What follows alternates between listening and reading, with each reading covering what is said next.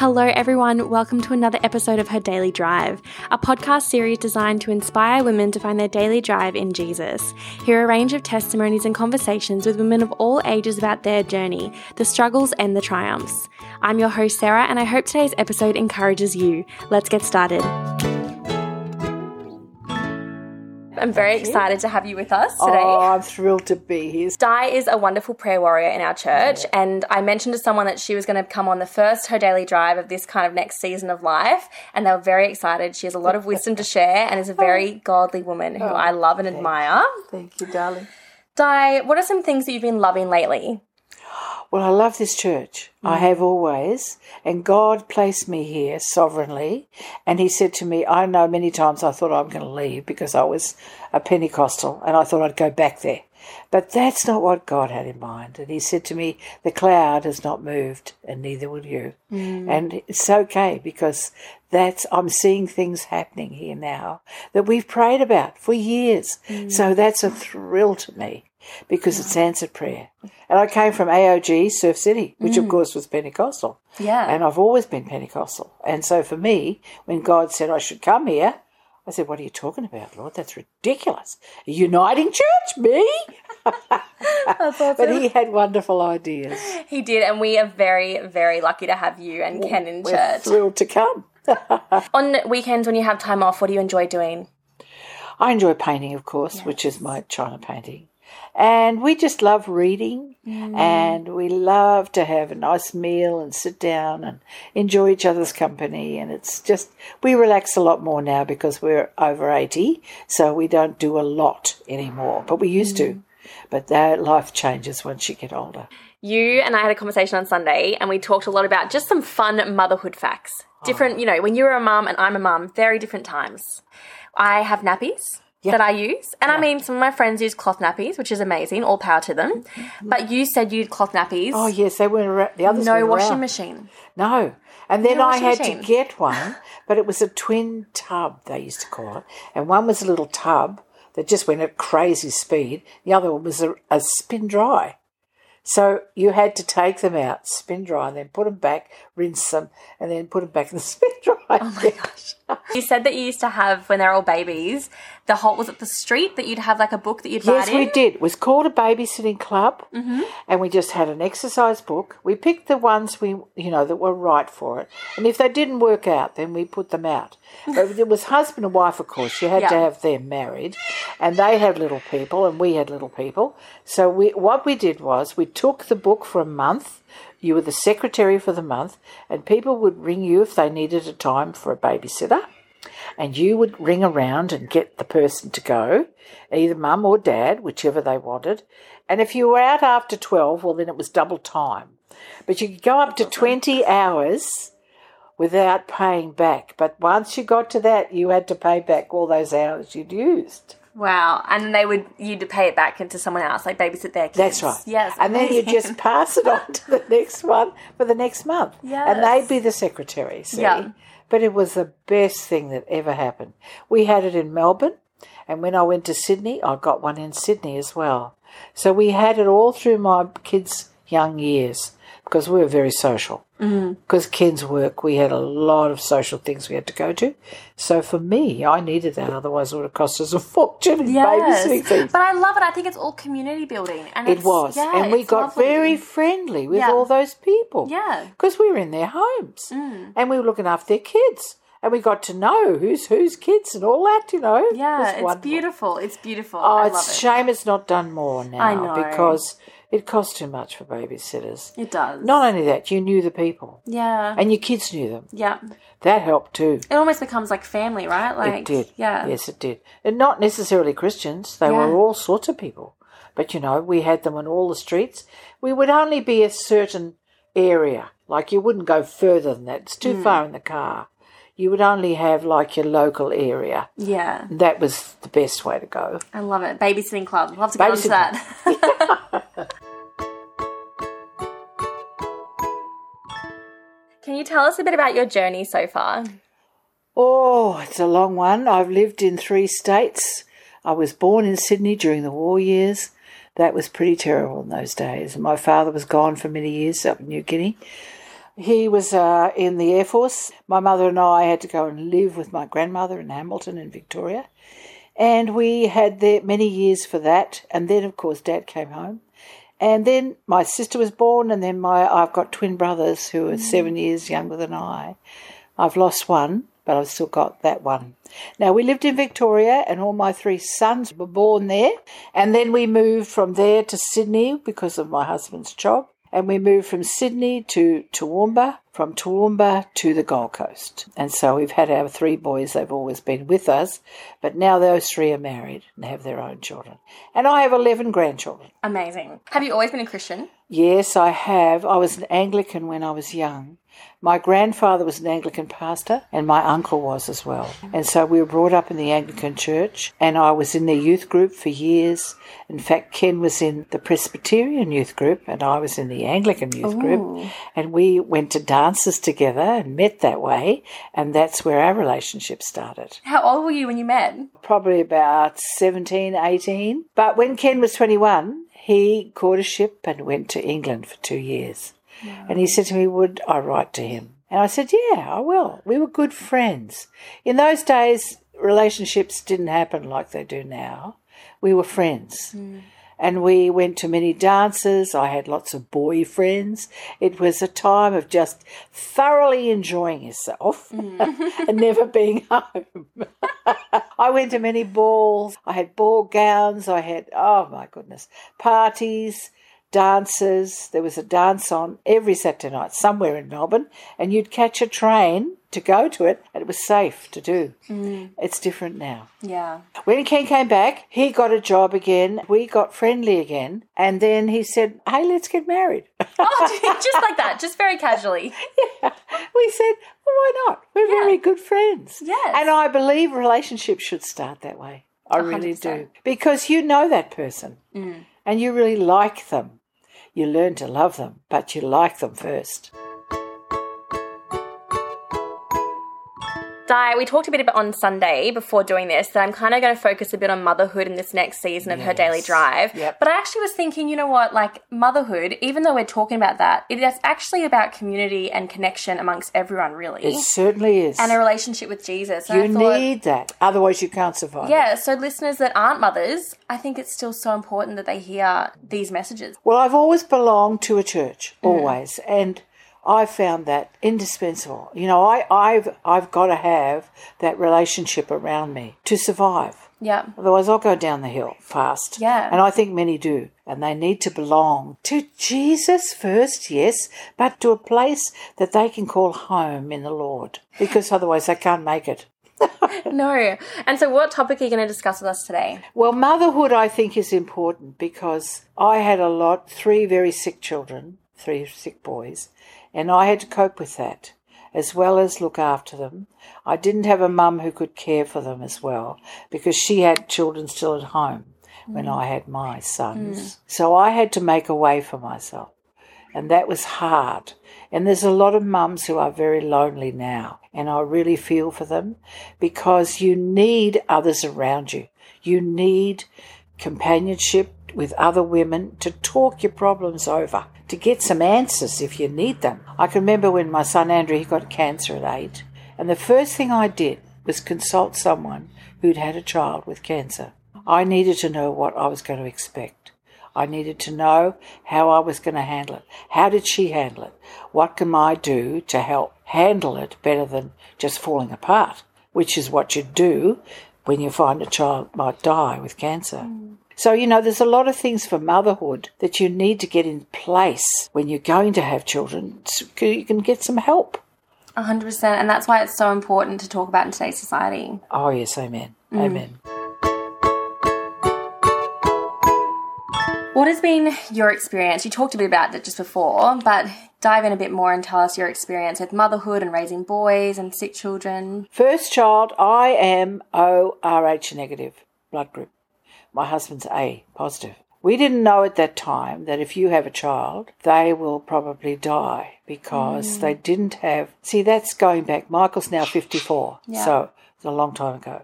And they didn't know about injections. They do that now. I know my daughter-in-law is Rh negative, and my son Michael is A positive, like his father. But she could have an injection, so there'd be no trouble. I get them. Yeah, Michael and I get them with my boys, yeah. Okay, same thing. Yeah. So they didn't know in those days. So when Michael was born, he was yellow jaundice. He was very sick. He went home, he projectile vomited out, and he went down past his birth weight. And we knew we were losing him. And so we went to the doctor. Eventually she shoved us straight in the hospital. They baptised him before he operated on because they didn't think he'd make it.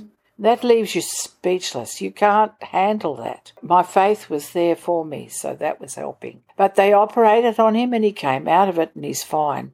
He's 54 now and he's got 3 kids of his own. Second one, Andrew had cancer, and that was quite a journey. And then Paul, at 2, had a strangulated hernia and he nearly died. So he was rushed to hospital and he had to be operated on straight away too. And he came through it all right. But, these are shocks that you're not ready for. And you've got to have some answers because you've got to cope. You've got to be there for that child.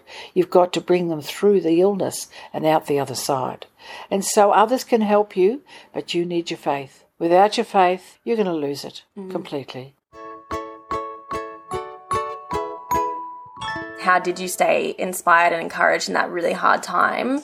Yep. And how did you hold on to your faith in that time when things are really hard? Okay, I had prayer friends, and I think you need that. I had 2 or 3. You don't need a lot. You just need someone you can talk with, who can pray with you, who can give you a word in season to help you through the day. And sometimes you'd lose it altogether. I mean, that's natural because, it all gets too much for you. But I think if you've got a church that you can belong to and go to the pastor or go to whoever's in charge of whatever, as long as there's someone you can talk with, who can pray with you, who can put you back on the pedestal again, if you like, whatever you say, but to help you through the hardest times, because you get tired and very weary of caring, but weary in your health, weary in just to cope. And Ken was away a lot, with his job, so I was left alone to do that. But God made me strong through it.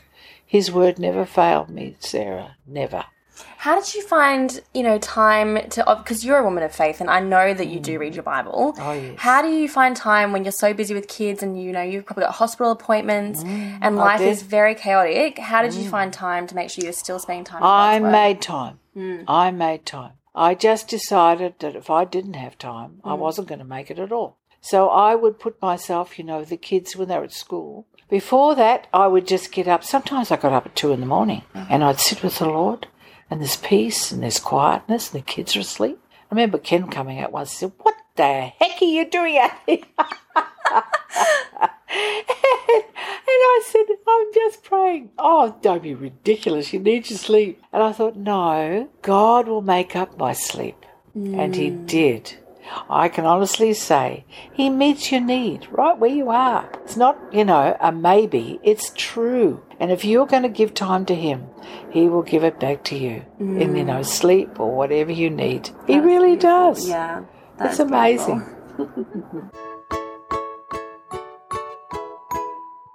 What does the Bible say about this topic? The one that really got to me, I wrote it down because I think that spoke to me better than anything else. We are assured and we know that God being a partner in our labours, all things work together and are fitting into a plan. We don't realise that. We think, this is the worst day of my life. Well, hey, it might be, but he's going to work it for good. And is going for those who love God and are called according to his design and purpose. And of course we know that's Romans 8:28. But there's truth there that we can hang in there. The worst day of your life is probably the best because he's going to work it out in a plan. And I just want to give a testimony to Andrew. That's the best one I've got because he was so ill. Operations, chemotherapy, ray treatment, nearly loss of life. But out of it, he learnt the piano. He played with Lego. And where is he now? He's a music director of Emmanuel College and he's doing Lego Masters. Yes. God, he got thoroughly saved and baptized in the Spirit. And when that happened to him, he was alive in God after all the illness that he went through. And God just met him right there where he was at. He went to a Christian school then because he'd missed 2 years of school. And so I had to get him into a place where it'd be a Christian school. And I did in Sydney. And out of that, amazing things happened. So that's a testimony. Yes, it's bad when it happens. It's terrible. But know that God's got a plan with it. It's not all ending there. It's going to have something else with it. Yeah, that is beautiful. And hindsight is a beautiful thing, I think, as a Christian. It is. Well, it's your testimony. Yeah. And out of the bottom line was we formed a group with all the children's parents with cancer and leukemia at Camperdown Hospital in Sydney, and we built the first Ronald McDonald House. Oh, wow. I didn't know that. Yes, we did. Oh, we had all sorts of functions to raise money. But Ken worked for an American firm, and they knew the people who started Ronald McDonald House in America. And they got a meeting together with Ken and that guy, and he said, look, I really want to start them in Australia. And Ken said, yeah, well, that's great. He said, my child's got cancer. We talked about it all, he did. And then he said, look, I can come back. I'll come out, he said, and we'll see what we can do. Well, near Camperdown Hospital, it's not there anymore, and now in Westmead. But near there was an old house, complete wreck. There was nothing. It was awful inside and everything. But we could buy it for practically small amount. So we did. We bought it, and people offered their services and came and decorated the house, new kitchens, bathrooms. I even went to the Bible Society, and they gave us a Bible for all the rooms in the house. Amazing. I know. So anyway, we got the house going, and that was for the country parents who came down with their kids, especially if you have ray treatments every day. You've got to be there. You can't miss a day. Years later, they built another little house next to it for a caretaker. So, of course, now the hospital's moved to Westmead, so I don't know what's happened to the house. But they're everywhere now. Oh, yes, they are. It's taken off. Actually, I know. And McDonald's gave us so many dollars for how many we raised. Yeah. They were really wonderful too. That's so beautiful. Yeah. Well, Di, I think you have an amazing story, so we might need to have you come back eventually because I feel like we've only just touched the surface. But do you have any final words of encouragement before you go for mothers and, even mothers with sick children, people that aren't mothers? We're all a physical and spiritual mother, I think, or have a spiritual, physical mother in our lives. Yes, it's good to have that. It's good to have that and to make friends with other Christians who will stand by you. I, for a long time, when the children with cancer, I had a phone ministry. And I let people whose mums with children with cancer and leukemia, they ring me and talk and allow it to get out, cry, whatever has to happen. And I was there for them. And I think if you've been through that, then stand with someone who's going through it. Make yourself available for that. Or find someone. Like, I know the mums with the kids with cancer, they didn't want to talk to anyone else who didn't know about cancer and have a child who'd gone through it. So I think you've got to sort of line up yourself with others who've walked that road and ask them, how did you get on? Can you help me, please? I think that's one of the main things. But other than that, have a wonderful relationship with your Heavenly Father and know that He's there for you. He never leaves you or forsakes you. That's exactly His words, and they are true, and you can believe them.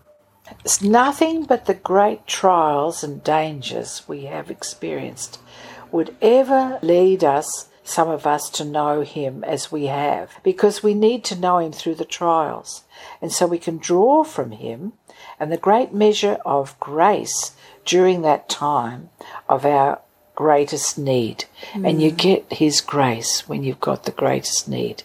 Because He meets you. He meets you where you're at. And sometimes the trial is horrendous. It's like a scythe going over the grass in the garden, slicing you in half. But He will give you a double blessing at the end of it. And you'll know that He's going to give you a shower again to let the grass grow and come back into normal again. You don't need to be concerned. He's got it in His hand. I actually was just thinking I might get you to pray for everyone. Yeah. Just pray for everyone on the podcast. Okay. Yes, pray for the mothers because I know that's one of your strengths. Yes, I love them. It'd be great. Yes. Okay, Heavenly Father, we thank You that you work all things together for good, for everyone who believes and loves you, and that every word you say does not go out void, but accomplishes all that you want it to accomplish. And we can stand on your word, Lord, and believe it and have faith for it to be happening for us. We just say thank you, Lord. I pray for all the mums and your new ones, your babies, anyone that's got sick ones. Lord, I pray, give them your love and peace and a word in season that they can stand on and know that you never ever leave them or forsake them, but you care every day, every minute of that day, for their whole purpose in life and what they're doing. Lord, I just pray a blessing on all those who are listening, that they will know their God and that they'll have peace and stand with him and him with them. In Jesus' name, amen. Amen. Well, Di, thank you so much for coming and sharing a bit of your story with us. My pleasure, darling. My pleasure. Anytime.